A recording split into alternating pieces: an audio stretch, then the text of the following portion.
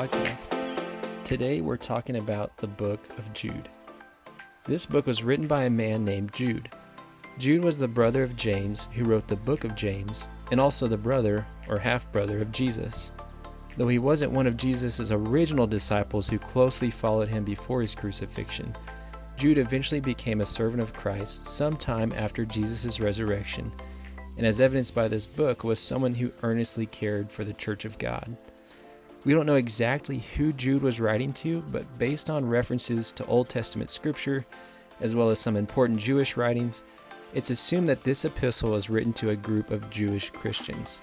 At the outset of this book, Jude appeals to the recipients of this letter to contend for the faith. To contend is to strive or battle for something, and the faith is what we as Christians believe in. It's the core, essential set of truths that all Orthodox Christians hold to. These core beliefs are that God is one yet three, that the Bible is the Word of God, that Jesus Christ is 100% divine and 100% human, that Jesus lived on earth, was crucified for our sins on the cross, resurrected on the third day, and ascended to become the Lord of all, that any person who believes into Him will receive eternal life, and that Jesus is coming again. Okay, take a deep breath. So Jude wanted the recipients of this letter to contend for the faith, meaning that he wanted them to fight for the truth of the Christian faith. Now, to be clear, Jude wasn't just inciting some silly skirmish or brouhaha over an obscure or ancillary doctrine that doesn't really mean much in the end. No, Jude was calling these Christians to an all-out warfare against a brutal attack on the very foundations of their Christian faith. So why did they need to fight for the faith, and who are they contending with? Well, for that you have to see the context in which Jude wrote this book. So what's the context?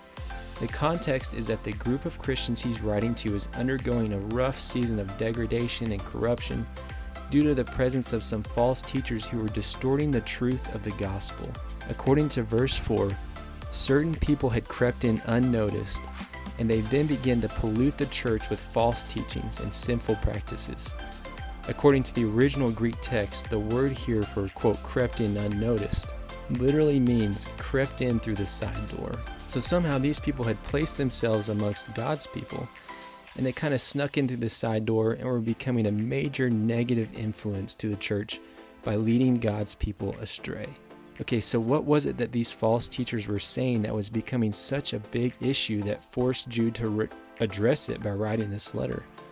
Verse 4 mentions the two things that were the most troublesome. Number 1, they perverted or twisted the grace of our God into a license for immorality, specifically sexual immorality. What does that mean? These false teachers told the church that since God had already graciously granted salvation to them, then they could live however they wanted to now, guilt-free, even committing ugly, atrocious, and harmful sins. In their minds, God's free gift of grace gave them the, quote, freedom to live an ungodly life with no repercussions. This abuse of freedom was a huge misunderstanding and mistake. This was a complete twist on the true meaning and purpose of God's grace, which is that we would live our lives in such a way that we manifest the life of Christ. In fact, these guys were teaching the exact opposite of what God's grace really means. God's grace is not the permission to live however we want and to do whatever we want. God's grace is the power to live how God wants us to and to do whatever He wants us to do. So someone who is truly experiencing the grace of God is empowered and energized to live a life that's pleasing to God the Father, a life that fully expresses the life of Jesus Christ. And as can be discovered by reading this book, the life that these false teachers lived was several light years away from a life pleasing to God. So how could they teach such a thing? Well, that's where the second major thing they did comes in. Number 2, they denied Jesus Christ, our only sovereign and Lord. There's no other way they could teach such corrupt and morally bankrupt ideas if they didn't flat out deny Jesus Christ as our only sovereign and Lord. We kind of know what the word Lord means, but what does it mean when it says that God is the only sovereign?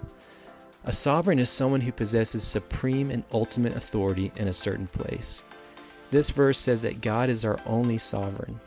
So as far as the Bible is concerned, which is the basis of our faith, God is the only one in the universe who possesses supreme and ultimate authority.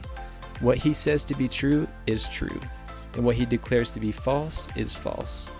In this universe, God alone defines what truth is, and once it's been decided by God, no one can change it.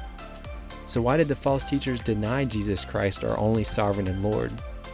It's because they were attempting to dismantle, distort, and defile what the church considered to be true.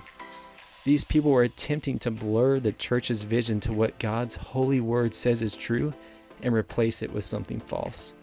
Essentially, they had to deny Jesus Christ as the only one who possesses the authority to define what is true, so that now they could define what is true and teach that to others. Beware, though, the fact that God alone is the decider of truth, and even the fact that an absolute truth exists in the universe, is still heavily barraged and challenged by the society we live in today. That being said, it shouldn't have been a huge surprise that such people had arrived and were causing such problems in the church, because there are several warnings against this very thing by other New Testament writers. Moreover, Jesus himself warned about these people who would attempt to damage the church.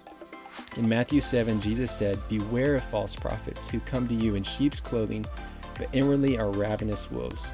You will recognize them by their fruits. A healthy tree cannot bear bad fruit, nor can a diseased tree bear good fruit. Thus you will recognize them by their fruits." Thankfully, this is exactly what Jude did. He judged these false teachers by their fruit, i.e., by how they lived. Because their personal lives were littered with filthy and sinful practices, Jude was able to prove that what these people taught must also be corrupt and diseased. Bad fruit equals bad tree. Therefore, it would have been foolish to listen to anything they had to say or to trust anything they believed.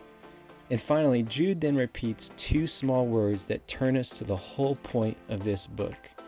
But you. Twice at the end of his letter, Jude repeats the words, but you. So what is the focus of this book? The focus of this book is to embolden the recipients to contend for their Christian faith and to build themselves up in the midst of those who are trying to tear them down. The way to be built up is given clearly: to pray in the Holy Spirit, to keep yourself in the love of God, and to wait for the mercy of our Lord Jesus Christ. At the end of the day, though, no matter how much we do to keep ourselves grounded in our faith, Jude concludes by reminding us that we are fully dependent on the mercy and keeping power of our Savior God, and to Him is all the glory. Once again, thanks for listening, and I hope you continue reversing the trend by daily reading God's Word.